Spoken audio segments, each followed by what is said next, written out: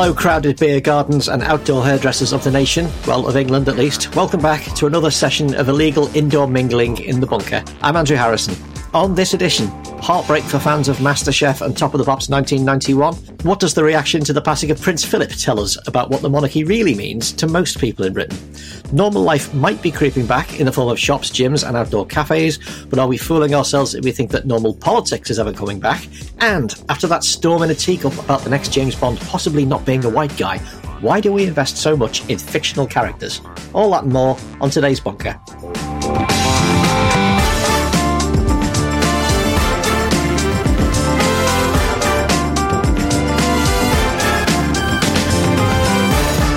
Welcome back to the weekly panel edition of The Bunker. Before we start, a little bit of news about the podcast. Our Friday edition has clashed with our semi-detached sibling podcast, Oh God, What Now, for a while now. It comes out on Friday morning too, and some listeners have found themselves a little bit swamped. So from this week, we're moving the Friday Bunker to Saturday. So that'll be a show every morning from Monday to Thursday, then Oh God, What Now on Fridays, and a new Weekend Bunker on Saturday mornings. Patreons, you'll still get all the dailies a day early and ad-free. Everybody else, just search Patreon Bunker Podcast to find out what you're missing. Now, with that out of the way, let's meet today's panel. First up, welcome back, man of many talents, Alex Andreou. Hello, Alex. Hello, Andrew. How you doing? You all right? I'm all right. Good. Now, David Cameron and Greensill. Cameron finally opened his trap over the weekend, saying that there are important lessons to be learned from his conduct, whatever they might be. But he didn't apologise for his texting Rishi Sunak to try and get backing for the Greensill Finance Corporation. What do you make of this? Is this one snowballing? Is it dying? Is it fading? No, it's definitely not dying. So just to give a little bit of context, because I'm left with the impression that a lot of people think this is just about a little bit of sort of dodgy lobbying, stepping over the line, maybe using your contacts in a way you shouldn't. It is that, but it's not just that, because the company in question, its activities are under criminal investigation in Germany. Credit Suisse is overhauling an entire division and suspending bonuses in order to contain the fallout from what is emerging. So we are talking about a company whose international practices are causing a massive scandal at the moment. And that, I think, adds to the problem Cameron has at the moment, because he wasn't lobbying a little too hard on behalf of Greenpeace, was he? No. He was lobbying a little too hard on behalf of a company that has been doing some very questionable stuff.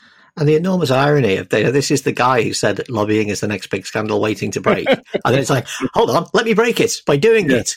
As governments go, you would expect this one to do the least about this particular issue. Do you think we're going to see any changes or this being addressed at all in this Parliament? Well, look, the first port of call was to say that Cameron has been completely exonerated. That didn't fly because it was only technically true, because basically the Register of Consultant Lobbyists merely said the relevant legislation didn't apply to him because he was an employee, not a consultant. So the next milestone for the Conservatives was to say, well, look, but we have clean hands because Rishi Sunak did not actually approve Greensill for the loan scheme Cameron was lobbying for. Ergo, this is a storm in the teacup. But again, while that is technically true, it obscures the fact that they approved him for a different loan scheme, which has a limit of £50 million. But they approved him for 8 of those loans to a total of 400 million. So that wasn't flying either. And I think they've been pushed now into basically ordering an independent inquiry. They've put a legal expert called Nigel Boardman in charge. I don't know much about him other than the fact that Johnson appointed him to the board of the British Museum. Friend of the show, Joe Morm, who knows his potatoes, is saying that if you wanted a cover-up or a whitewash, then Nigel Boardman does not seem like an obvious choice. Oh, interesting. Well, that one's going to obviously unveil itself over and over in the weeks to come. Also joining us on today's show, we've got writer and editor Justin Quirk. Hello, Justin. Hello, Andrew. Thank you for having me. It's a pleasure. It is Pass Out to Help Out week as the pubs are reopening, at least for outside drinking. It looks like around 99%, groups representing around 99% of preventable deaths from COVID have now been inoculated. Under 50s are next in line. Is there an argument for unlocking faster, do you think, as the CRG would have us believe? Are you going to be boozing for Britain tonight? On the will I be boozing point, probably not. I actually gave up booze about a year ago for general lockdown. Why do you hate Britain, Justin? Well, I'm just a bit concerned that what little tolerance I had has just been bad. If I do go out and resume the sesh in the Hungry Horse in Kingston tonight, I'll have about a quarter of a pint and then wake up in the bins having bitten some. So, I think it's probably best for all concerned that I remain abstemious at this point. I mean, it does look like the momentum to open everything is now, Boris Johnson used the word irreversible, which makes you think he's going to reverse it very, very quickly. Is this it now? There's not going to be any further reverses? I don't know. I mean, we could well do. I mean, I deal a lot with people in hospitality in my day job, and nobody that I'm speaking to is treating this as a foregone conclusion or something that might not have a few jackknives in the road. And I think it's a really interesting case where, you've said you've had this push from people like the CRG, who obviously have no medical knowledge, very little business knowledge. And it's the same sort of, arms folded golf club or there I said it bluster that they come out with on everything. It's like, the people who clog up every local Facebook group moaning about low traffic neighbourhoods and bike lanes and complaining about stuff. And I think what we've seen really throughout this whole year, and I think we're still seeing now, is that the public and people in business who are actually at the coalface of this stuff are a long, long way ahead of the politicians.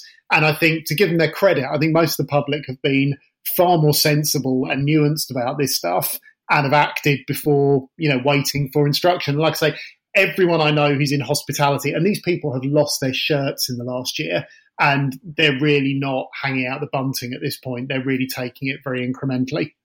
And back after too long, we have Marie LeConte, freelance political journalist and author of Haven't You Heard? A Merciless Dissection of Westminster's Gossip Culture. Welcome back to the bunker, Marie. How are you? I'm all good, thank you. Very happy about Pubsmas. Pubsmas, yes, absolutely. Well, it was Pubsmas Eve last night, and tomorrow will be Pub Boxing Day. I have to ask you, as someone who's written in detail about the gossip culture of Westminster, are you jonesing for it now after a year without? Oh, it's actually terrible, actually. I was thinking about that recently because I was chatting to someone who's normally a contact, and, we'll kind of, again, talk about, gossip, someone who's normally quite well connected and stuff. And I realised that all our WhatsApp conversation for the past 2 or 3 months has been about video games we've both been playing. From Zelda and Mario and stuff, because that's all we have to talk about. Same as Source in the House of Lords, all we chatted about was Luigi's Mansion 3 on the Nintendo Switch. So things are dire, I'm not going to lie to you. So Marie, France has gone back into lockdown, and the vaccination campaign there has been mixed. It was about 15% of people had their first shot compared to 47% here in the UK last week. It has picked up a little bit lately. I think France hit the 10 million shots target early. I think it was a week earlier than expected. What are the reasons for it being not so great in France? I think that there's a bunch of them, really. The first one was, I think, a bad political call, because France has historically always been quite anti-vax. There's quite a lot of anti-vax sentiment in the country. And so I think the government assumed, from my understanding, that, they had to, as a result, kind of roll out really carefully and slowly so people would understand that that was not the state, sort of like making them do anything. But actually, as we saw in Britain, I think the best way to deal with vaccine hesitancy is just to vaccinate everyone as fast as you can, and then people will actually catch up, because I feel like that's what happened here. But no, instead, so I think that they lent into it and, which helped a bit, but also it meant that it was very slow. Then, I think supply was the massive thing as well, which was the fact that, through the EU contracts, EU countries did not get as many vaccines as Britain, especially in the first few weeks and months. And then I think lack of organisation, looking, more anecdotally, when I look at my relatives and friends in France. So my grandmother was vaccinated quite early on, luckily, but the entire appointment apparently took an entire hour. She was in there for a whole hour. From having a chat to people first, and then doing it, and then having to stay for 15 minutes, etc. And also the centre she was doing it at was only vaccinating in a wonderfully French way from about 9 a.m. until 5 p.m. Monday to Friday. Which obviously drove her insane, and me too. But yes, I think it was a kind of mix of things. But France has seemingly picked up the pace now, and actually there was quite an interesting speech by Macron, was it a couple of weeks ago, where he rarely admits, that he calls something wrong. I think most politicians have a tendency to never admit that they got it wrong, but he kind of got quite close to it and said that, basically France, and like many other leaders, did not believe a vaccine really was just around the corner by the end of last year, and so didn't really put everything in place the way Britain did, perhaps. So that's why they had some catching up to do. But I think we're getting to just over 400,000 jabs a day now, and 7 days a week, I'm happy to announce. So it is getting there, but I think it was an especially bumpy start. So it's been a very strange week with the death of Prince Philip, so sudden, so unexpected, shaking out all sorts of odd impulses from the British public and from our institutions. The BBC cancelled all programmes on BBC's 1 and 2 and shut down BBC4 in its entirety. Coronation Street didn't go out. But while most people seem to accept that the death of a 99-year-old man is just part of the circle of life, we were also told by other voices that Britain was behaving exactly like North Korea for marking the death of the Queen's husband. Justin, the reaction to Prince Philip's death from the public seemed to be fairly muted. BBC ratings were badly down for the huge sprawling news special. Highest rated TV show of the night was Gogglebox.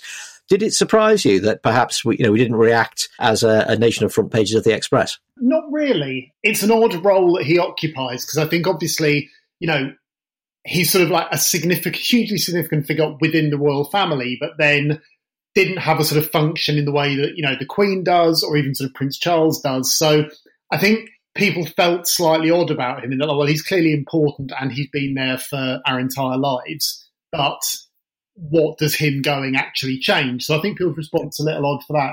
I also think it's one of those cases where I'm quite wary about projecting my feelings onto the whole country, because, my response I saw from everyone I know on Twitter was, oh God, this is completely excessive. Why are they, not showing Top of the Pops reruns? But, I live in like the edge of Surrey, not, massively out in the sticks, but I can say here, the entire town centre is covered in Union Jack flags. A pub near me has raised a Union Jack specifically so it can lower it to half mast.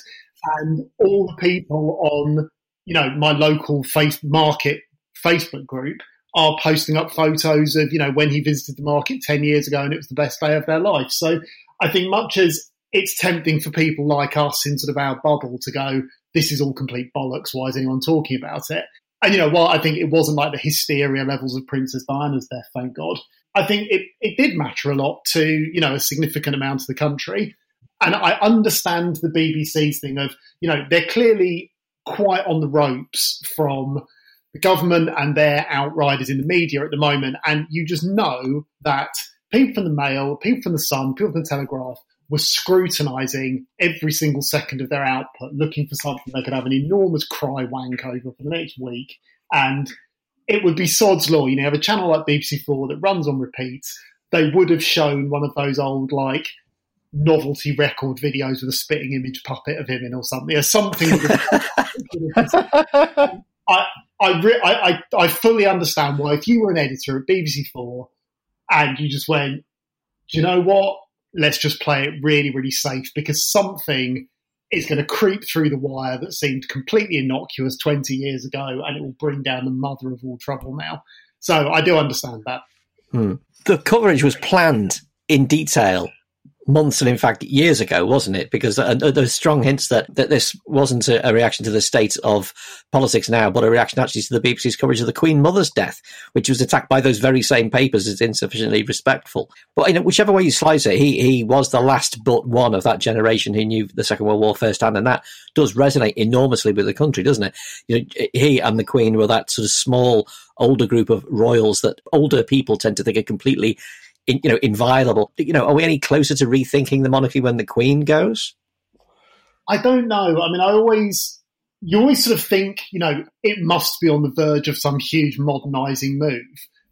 And then it kind of creaks a bit and things sort of continue. And it's an incredibly enduring institution. And I mean, I think what's interesting is it really made me think how much of when we talk as a country about, the monarchy, like this big sort of collective, with him going, with the Queen Mum going, with some of the others, really it is just the Queen, I think, now. I think in terms of the sort of sole figure left in the family, that a lot of that is freighted onto. And I think you're right. I think, there was that piece that it got recirculated a lot this week, the Guardian long read on the protocols for what happens when the Queen dies. And I'd recommend, if anyone hasn't read that, it's a really, really interesting piece, partly just for the kind of sheer oddity of all these sort of steps that have to take place for the transfer of power. But also, it sort of explores like the emotional dimension of what's likely to happen. And there's a line in it where he says, people who don't think they will cry will cry. And I think there probably is something in that. I would broadly consider myself a Republican. I have no real interest in the royal family. But I think when that final generation of that passes, that will be a very, very strange moment for the country in a way that we maybe don't fully expect it to be at the moment. And I'd also recommend Johnny Diamond's obituary for Prince Philip on the BBC site. I thought did a really, really good job, as you say, of just conveying that sprawl that he kind of lived across. Parents met at Queen Victoria's funeral. One of his aunts was killed with the Romanovs. His family cleaved in two, where three of the sisters married Nazis. He, came here and fought for the Navy. And, there is a sense, whatever you think of them as a family, and as I say, I'm no great defender of it, it is historically significant. Marie, my own reaction was that this feels like kind of the end of something in Britain. I'm not really sure what it is, but some kind of version of Britain is kind of coming to its end here. As a citizen of a proud republic yourself, what did you make of our minor royal paroxysm this week? I actually thought it was a lot more muted than it ended up being, partly because a friend lied to me some months ago and told me that all shops would be closed for a week after Philip died. And I believed him because I'm stupid. So actually it was kind of underwhelming in that sense, because I was like, actually no shops are, closing. My friends are just very mean. But again, I think muted would be the main reaction. I thought it was actually quite. So again, I similarly have no strong feelings either way, I think, about the royal family. But yeah, I did find it quite touching that, as far as I could tell, the reaction from lots of people who, again, have no strong feelings about the royal family was just to be very sad for the Queen. Not even because she's a royal or anything, just saying this is a very old woman who'd been with someone for 73 years and now he's passed away. Not even as a royal, just as an old woman, who kind of lost her partner. But which, in a way, I wonder as well if the pandemic hasn't put that, put a new sort of angle on that, because it has been a year of constant grief and constant deaths everywhere, especially of the elderly. So I wonder if a lot of people, are not seeing that through that kind of same prism. So in that respect, I did find it quite touching, I guess.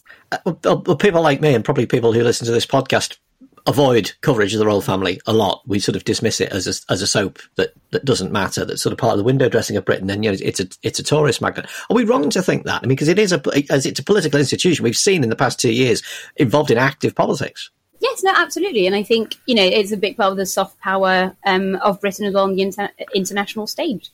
I know most of my French family avidly watch The Crown. And try and discuss it with me, and actually ends up in a slightly ridiculous situation where I, the long-term immigrant to the UK, have no idea what they're on about because I've never watched The Crown. And they're like, but that princess, I'm very sorry, I have no idea. So I think it's a big part. And again, without stating the complete obvious as well, but basically everyone in this country, for the entire time they've been alive, the Queen and Prince Philip have been around, like literally since they were born. And I think that's always going to create a hole, I think, once those people go.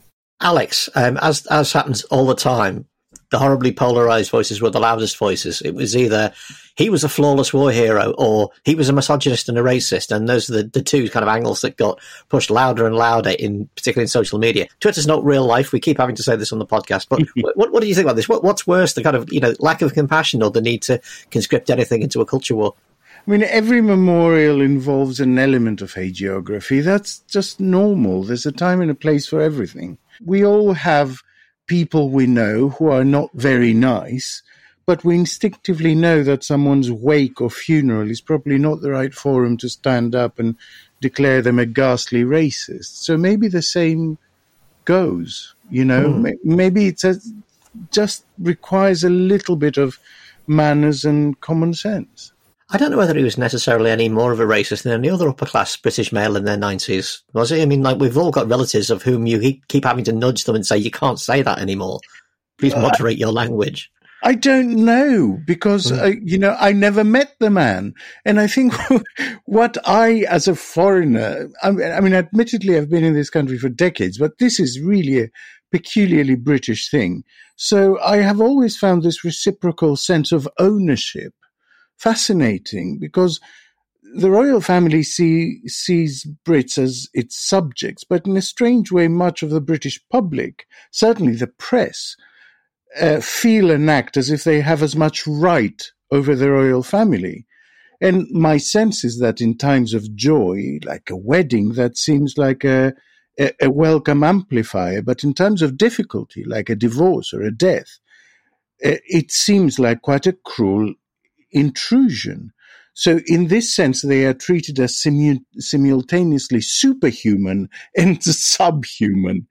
So my version of sympathy and respect is to leave them alone and say nothing. Nigel Farage's version of sympathy and respect is to tweet his view as to whom should and should not be invited to their funeral. I mean, in what other fucking circumstances would you even fathom doing that?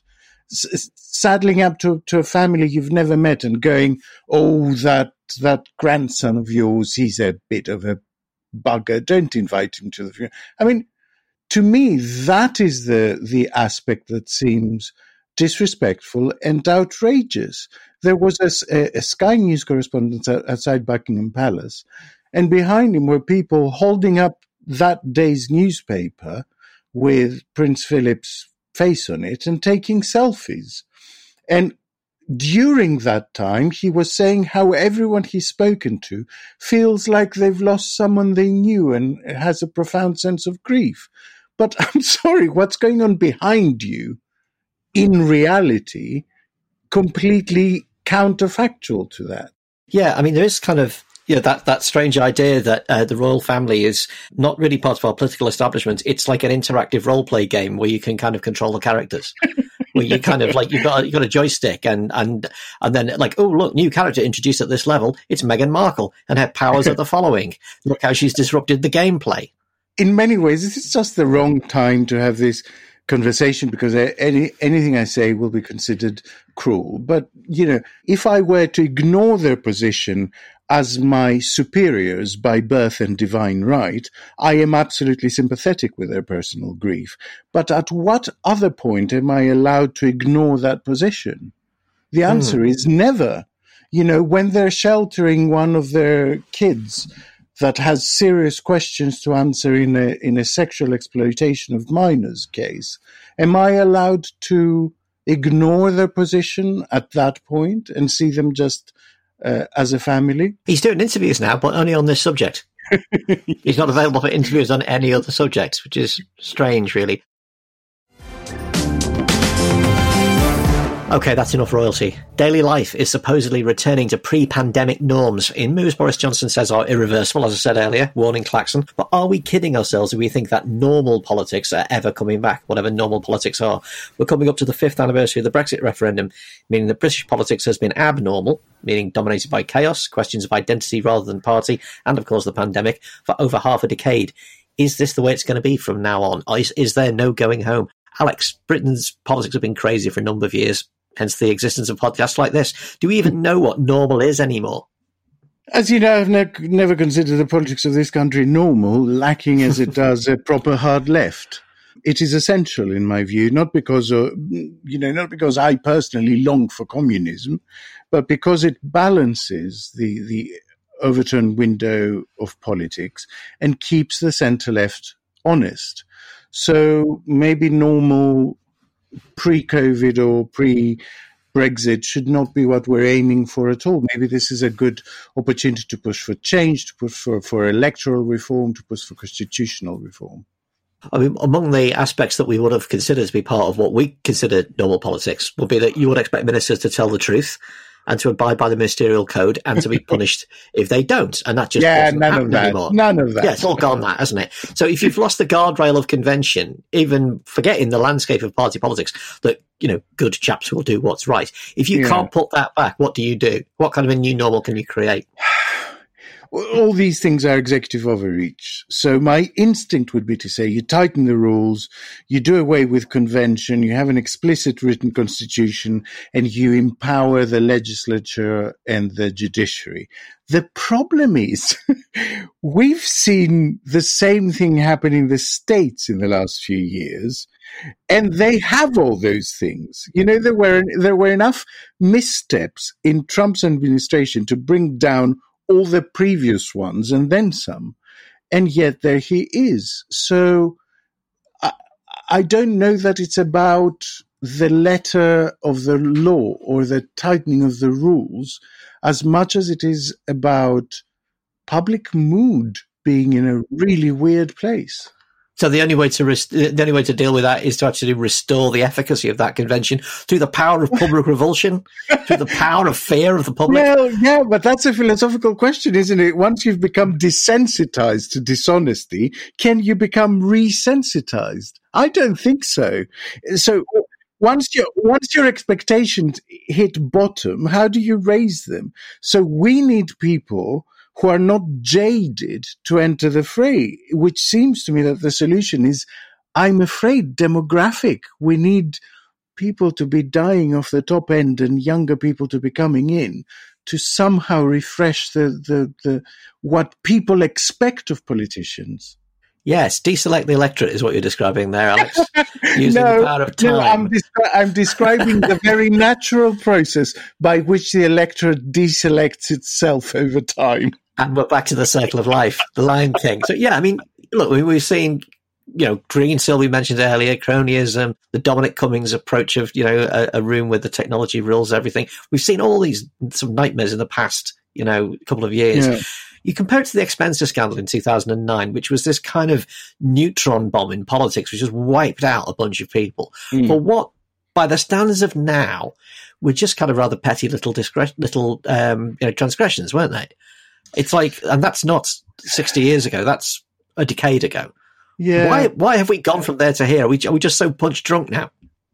I don't know. I mean, do I think it would be different if it were for some reason the Telegraph that we're going after the Greensill story? I think it might have been, So I think it actually plays on such fine margins. The problem is that, through the Expenser scandal, through Leveson, through all these things, we fail to ask the deeper questions, which is, why do these companies fork out these enormous salaries for people who are on paper inexperienced in their sector, if not for the crucial asset of their contacts list? That's not a healthy state of affair. And that's the area we need to begin to question. This notion of above board, this notion that as long as you declare stuff, somehow conflict of interest goes away. It doesn't. Marie, you're in Parliament. When Parliament's open, you're rubbing shoulders with these people. We've got what is now a very united Conservative Party, which isn't very conservative. They're quite English nationalist, and they govern in crisis, and they're in permanent campaign mode, which has suited them during Brexit, a bit less so during the pandemic. Do they have what it takes to kind of govern in peacetime, as it were? Will this kind of governing work when the surrounding environment at least gets back to normal, if not politics itself? Ooh, that's a good question. Just before I get in on that, just quickly, and I don't usually make a habit of defending lobbyists, really. I feel like, they do that job quite well themselves. But the one quick thing I'd say is that I do think that it's not only about contact, but it's also about, so like people who used to work in politics going into public affairs, a lot of whom I interviewed for my book. It is partly about basically just understanding those people genuinely understanding the machine of Parliament, the machinery of government and how things work. And, and you'll hire, if you want to understand really how the Lords work, you'll get someone from the Lords, etc. Civil service, same, Parliament, the same. And I don't think that's inherently nefarious. But coming back to the main question, the sense I get is that people are incredibly bored of politics. Like people, your average, man or woman does not want to care about politics most of the time. And that's why if you look back at, 2019, I think the election was effectively won by Boris Johnson because he said, elect me, I'll get Brexit done, and then you'll never have to care again. And that clearly worked because he won by a landslide. And I think, obviously people after that resentfully were made to, care again about politics because there's bastard. Yeah, exactly. And I suspect, and again, so anecdotally, I found I'm freelance. And, usually the way my work would work is that I'd write quite a lot for the, nerdy, I guess, publications and do quite a lot of, politics explanatory things for perhaps the publications that don't normally do tons of politics. And I have had chat after chat after chat with the editors of the latter, effectively saying, we really like your writing, but sadly our readers have completely stopped caring. So be that women's magazines or magazines for young people, etc. They're like, our readers just do not want to read about politics again. So I think that, we'll go back to normal in the sense that people will not care. And also there's going to be, there's still a massive majority. So I don't think, that there'll be the sort of chaos we had for that long. What I will say, what I think is that is a known unknown over the rest of this parliament is how the Conservative benches will start behaving. Mm. Because obviously in a government, in a parliament with a government with a big majority, the real opposition really is the government's own benches. And so, and I feel like, we've had a massive generation of new MPs coming in, a new intake, and they basically arrived and they spent about 4 seconds in Parliament, then the pandemic happened. So we don't really know them, and they've not really had a chance yet to, I think, find out what they care about, what they believe in, what they'll go against the government on, and what they'll go, government with. And so I think once that happens, and once factions as well start forming again post-Brexit, because for a very long time, the only game in town was Brexit, so you were either pro or anti, and that was kind of that. Now that's out of the way, I think, and, once the dust settles, effectively we'll see how the Tory benches decide to sort of divide themselves. I suspect, basically, things might get very boring again. They'll probably seem interesting if you're in the bubble or if you're very interested in politics, but actually I reckon that, again, public interest will be at an all-time low in about, this time last year, which I don't know if that's a good thing or a bad thing. It's probably a bad thing, but I'm not sure it can be helped.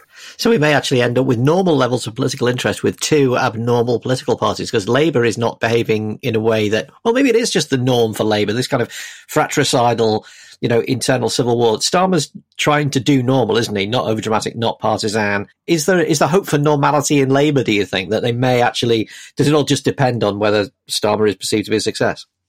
Well, I think Labour just, if there's one thing the Labour Party really hates is the Labour Party. Mm-hmm. So I reckon that, in that respect, the infighting will keep going because that's what Labour does. But also I think that's what any party does if it's been in opposition for long enough, because you only really get, your benches to behave if you're in government, if, and if the country's watching you. And if that's not happened for a very long time, then I think it's really hard to get discipline from your own parliamentary party.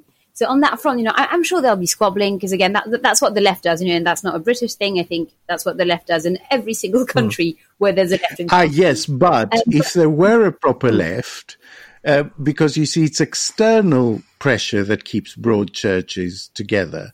And I think if there were a proper left, it would both provide a home for some of the people who more vehemently want to pursue those kinds of policies, and the external pressure would keep Labour better together. That's an impassioned plea for the NIP and Tusk there, Alex. No, but that being said, I feel like a lot of the attacks actually on Starmer recently have come from the centre and the right of the Labour Party. So it's not, I do really think that, it's in their DNA. It's all they do. It's all they know. But that being said, I think, Keir himself, if anything, I would say his problem is that he is trying too hard to not be political. And I think there's, and I kind of admire, I think, his effort to an extent, but there's a point at which you do have to say, you're the leader of the opposition. Politics is kind of your job.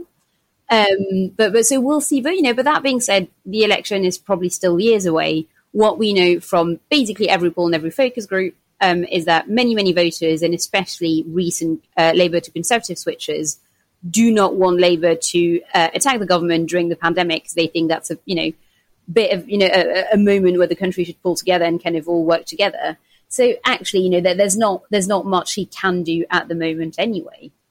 Justin, you've been quite keen on sort of thinking about the psychology of our current crop of politicians, and particularly the Brexit generation, and how they're quite an odd and unusual bunch in sort of terms of upbringing, education, background, and psychological makeup. I mean, what does it mean when the political class is self-selecting from people like Michael Gove, or indeed Boris Johnson himself? I find this so fascinating, but I think because most of the political landscape is so odd in terms of the people that are drawn into it, the characters who are populating it, I think we really lose a sense of that because there's almost no control group. And it's like when someone like Jess Phillips comes in and there's these reams of coverage going, oh my God, Jess Phillips is this complete oddity. There's like, plain speaking, it's like there is a woman like Jess Phillips in every single office in the country, doing a very good job. She's a completely normal person.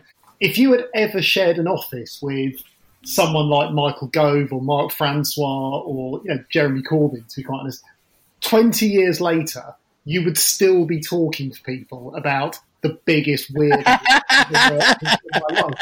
But they're really, one hesitates to get into the realm of sort of armchair psychology, but you do find yourself looking at these people, and not just within the party, but also, the kind of outriders around it, the sort of the Daniel Hannan characters, and someone like Jacob Rees-Mogg, and you look God. And you're just like, what went wrong in these people's childhoods? What desperate need for attention were they left with? And, it really, you start sort of thinking, I don't think a lot of these issues can be unpicked politically. These feel like things which are psychological, but then the corollary of that is also the psychology of the public, I think, is fascinating at the moment. I mean, with my other sort of head on, I do a lot of work around advertising agencies and advertising campaigns. And, that's all about telling stories and working with ideas that the public have. And you can basically gain that. There are things that work in terms of the psychology of marketing. The public at the moment, when it comes to politics, seem so scattergun and capricious. Things that you think will be complete career enders just fly by. But then the flip side of that, which I feel more optimistic about, is that I don't think this sense that, look, all bets are off, it's just a one-way ticket to the basement in terms of things just being ever more scandalous. I don't think that's set in stone. And on the Times podcast the other week, Daniel Finkelstein was talking about this. He was talking about it from a Conservative perspective. It was very interesting. And he was saying with Johnson and the kind of sleaze around him, and he just said, these things like they don't matter, and then suddenly they do. And I think this is what we're seeing with Cameron at the moment, where, as Alex said at the start of the show, there are reasons why that Greensill story is a lot more murky than it first appears. Most of the public don't get that. They're just picking up on this sense that something is off. The same with like Cummings and Barnard Castle. Barnard Castle was a long, long way down the list of the worst things that Dominic Cummings was responsible for. But for whatever reason, that was the straw that broke the camel's back. And I think counterintuitively for Johnson, and again, if we're talking about, the psychology of the realm in which he's operating, I think this period, as normality returns, may actually be more dangerous for him, because I think the sense that everyone's just been firefighting for the last year has bought him something of a free pass and allowed him to escape a lot of scrutiny. And as Marie says, as we return to more boring times, I think the likelihood that something he does, and it may be something relatively trivial, just snags with the public and they just go, hang on, that's not right. And, and I say with Cameron at the moment, as far as I can see, he has just machine gunned his reputation in the last month. I don't see him coming back from this. When Britain left the EU, the government chose not to take part in Erasmus, the European Union's student exchange programme. Instead, Number 10 decided to set up its own programme, the Turing Scheme, named after godfather of computing Alan Turing, with the details first being released last month. How does Turing stack up against Erasmus? We spoke to somebody who knows. Hi, I'm Paul James Cardwell. I'm a Professor of Law at the University of Strathclyde in Glasgow. The Turing system has been launched just this year. In terms of how it's going to work, a lot of the features are going to be fairly familiar with what we were used to under Erasmus. Individuals don't apply for it directly, but rather universities and other bodies apply for it, and then they distribute the funds to people participating in the schemes.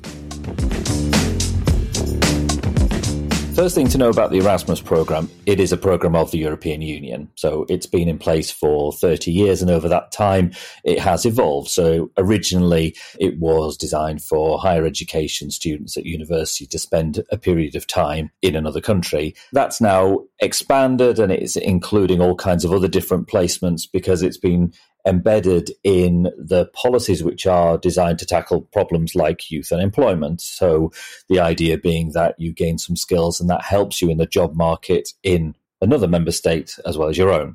So it is a big scheme, and the UK is no longer part of that.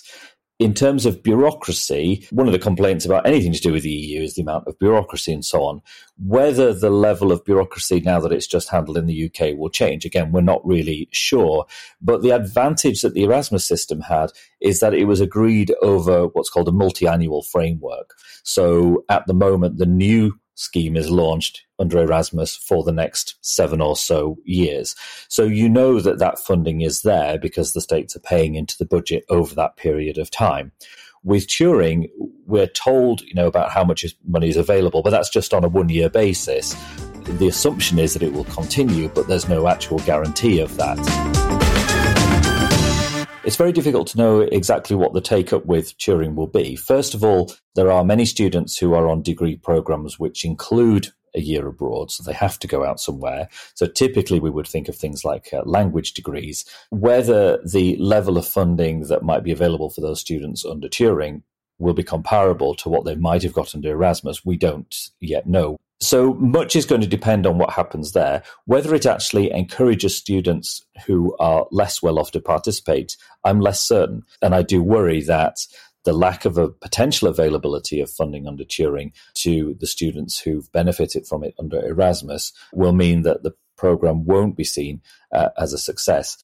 With Turing, there's nothing to stop students being charged for their placement abroad by the host university if they wish. It relies on universities and other institutions concluding fee waiver agreements. In other words, you exchange students and you don't charge each of them fees. That's very, very difficult to do, and particularly when you start talking about the elite US universities that the government have been trying to promote as an advantage of Turing. There's nothing really in the scheme to suggest that universities overseas will be as keen to cooperate with the UK. Nothing really changes for that under the new scheme. The funding is only available to students who are going out. And as I say, it doesn't cover potential tuition fees. And that might be off-putting for quite a lot of students and is a key difference between Turing and the Erasmus scheme. Finally, while we're doing national nervous breakdowns around history, identity, conflict, class and self-image, what about that Black James Bond then? There was a minor kerfuffle last week when the Bridgerton actor Regé-Jean Page was briefly in the frame to replace Daniel Craig after No Time to Die comes out sometime in 2037. Cue instant "you can't have a Black Bond" auto posts on all social media. But why not? Why do people get so hung up on the ethnicity of recurring fictional characters? In fact, the next 007, not James Bond, the title 007, is going to be a black British woman, Lashana Lynch. She plays Maria Rambeau in Captain Marvel. Nerds. Alex, why do certain kinds of people get so het up about this? Does it matter if Bond isn't a white guy or isn't a guy? Well, it matters to white guys, I think. I had people explaining to me at length about a couple of years ago why I, as a Greek, should be outraged that the BBC cast Achilles as black. And I was trying to engage with them, and I was trying to show them photos of ancient pottery in which Achilles is black, in order to demonstrate that the ancients didn't really care about the representation of the skin color of fictional characters, that it was more about internal qualities, and that if I were casting an actor, those are the things I would look for best. But there is an element that, it's become part of the woke brigade are taking everything from us that we love. And it's become a sort of cultural battle. So let's make a deal, all right? So Jesus has been cast as blonde and blue-eyed in just about everything. Which is a ludicrous piece of ethnographicity. So cast me as Jesus and you can have Bond back. You want to recast Jesus? Cast me. Well, and you can have Bond back. Okay.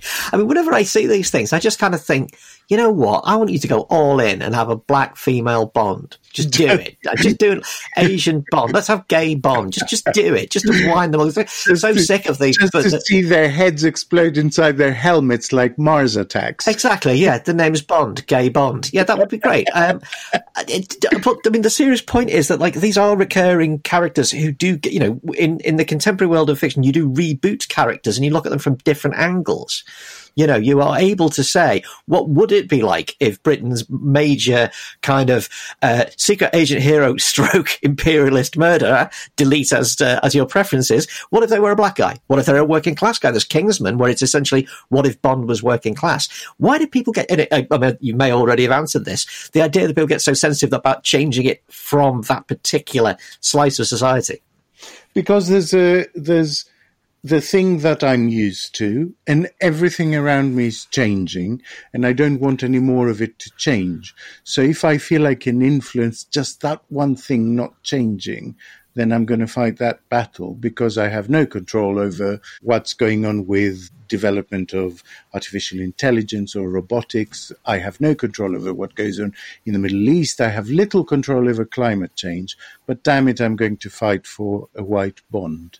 There is an argument in favour of a white Bond, which is that Ian Fleming's Bond is a product of a certain time when intelligence agents were white men from public schools. And Bond's, you know, Fleming's Bond is this damaged, alcoholic, misogynist, sadist. He spends his entire internal monologues are about how terrible his war wounds are and how the country's going to the dogs. He's not a hero in the contemporary sense. So that, isn't that worth preserving as a role and a comment that it was originally intended to be? Maybe. I guess I'm kind of offering a counterpoint here, but it's like, why do we care about Bond? I feel like, you know, there were obviously lots of debates about, you know, we need a female Bond. Was it last year? I can't remember when. And, you know, do we need a female Bond? As you said, you know, James Bond, I would say, is very much an archetypal, so, you know, posh white man. As you said, you know, he sort of like drinks too much, sort of womanizing, but in a slightly creepy way, not always in a fun way, clearly a bit racist, and so on. And you know, I'm not sure. I didn't think, you know, women need to come and sweep in and, you know, have own that character. Like, why not make our own? I don't really understand. I would say, obviously, I don't understand the people who feel very passionately about, you know, James Bond must be a white man. But equally, you know, I'm not that fast. Like, we can create better characters. Like, I think, you know, James Bond movies have been running for decades. You know, we can just create new things, and I think there's clearly people want that. If you look in at Black Panther, for example, which did incredibly well. And that's always been a black character. The clue's very much in the name. So why not? Why not explore new stories? I think that it strikes me as, you know, something we're all kind of fighting over scraps. Really, why not create new characters and new stories? And fine, you know what? They can have, you know, the little James Bond who can be, you know, some random white dude, and we can have better and more exciting stories and more diverse characters. Is there a similar, you know, proprietary attitude to characters in France? I mean, we just saw that Netflix remade Arsène Lupin as a black guy from the banlieue, and it was a fantastic thing and a smash hit. Is there a kind of complaining peanut gallery in France as well, saying you can't have a black guy playing Arsène Lupin? So I have to say, I've not massively followed the debates around that, but my guess would be that probably, because France is incredibly racist. And so it's either a case of, you know, I've missed it, but it's definitely happening due to the massive racism in France, or it's not happening. But that's fine, because, you know, we're definitely compensating by being extremely racist about other things. So I don't know, for once, I don't think that's one where, as a French person, I can actually claim the high ground, sadly. Well, the great thing about Netflix's Lupin is that it wasn't just a black guy in the role. It was about racism. It was about, you know, it was seeing that story through the contemporary lens, just as the kind of reboot of Sherlock tried to see Sherlock through the contemporary lens. Justin, before we wrap up, there's now a gay Captain America. There's a female Doctor Who. You can do Sherlock as any race or gender.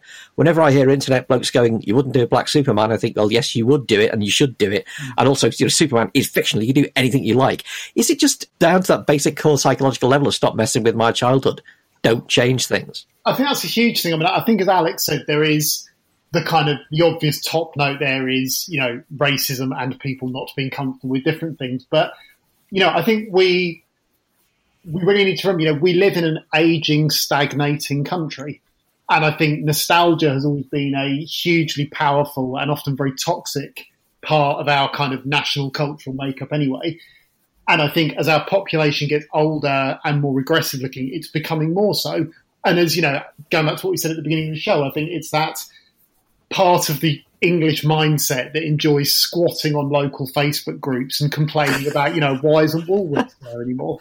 And, people love that shit. The English will eat that up till the cows come home. It's what Farage's entire mindset. It's Jeremy Corbyn's entire appeal. It's, the fact that the most supposedly radical force in English politics in the last 10 years has been someone banging on about the Durham Miners Gala and, this sort of, that's where we are. We love that stuff as a country. And so I think when you say to them, maybe we're going to slightly change things from how they were in your childhood, they absolutely lose it. Personally, I'm with you. I'd like them to make Bond as black as possible. Don't even give him a tuxedo. Turn him into that guy from the old Rasta film, Babylon, that just walks around dressed like a massive red, gold and green flag with a huge rod of correction as his secret weapon. I would be happy with that. Just to see everyone lose their fucking minds.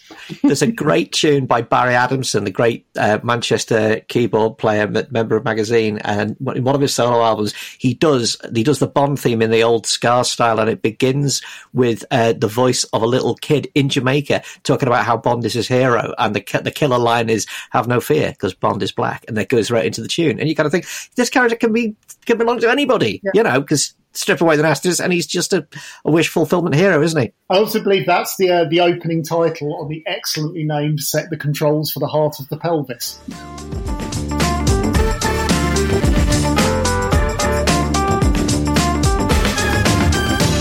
And that's the end of this week's Bunker Panel podcast. We'll be back tomorrow with another daily and the full-length show this time next week. So don't forget to follow us on Spotify, Apple Podcasts, or your favourite app. Thanks to today's panel. Thanks to Alex Andreou. Thank you, and don't forget to cast me as Jesus. Yep. Thanks to Justin Quirk. Thank you very much for having me. And thanks to Marie LeConte.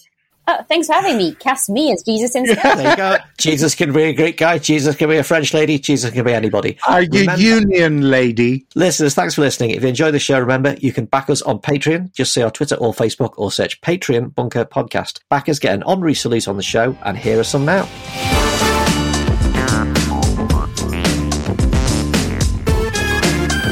Hello and best wishes from me to Jude Martin, Jack and Daniel Schwickerath.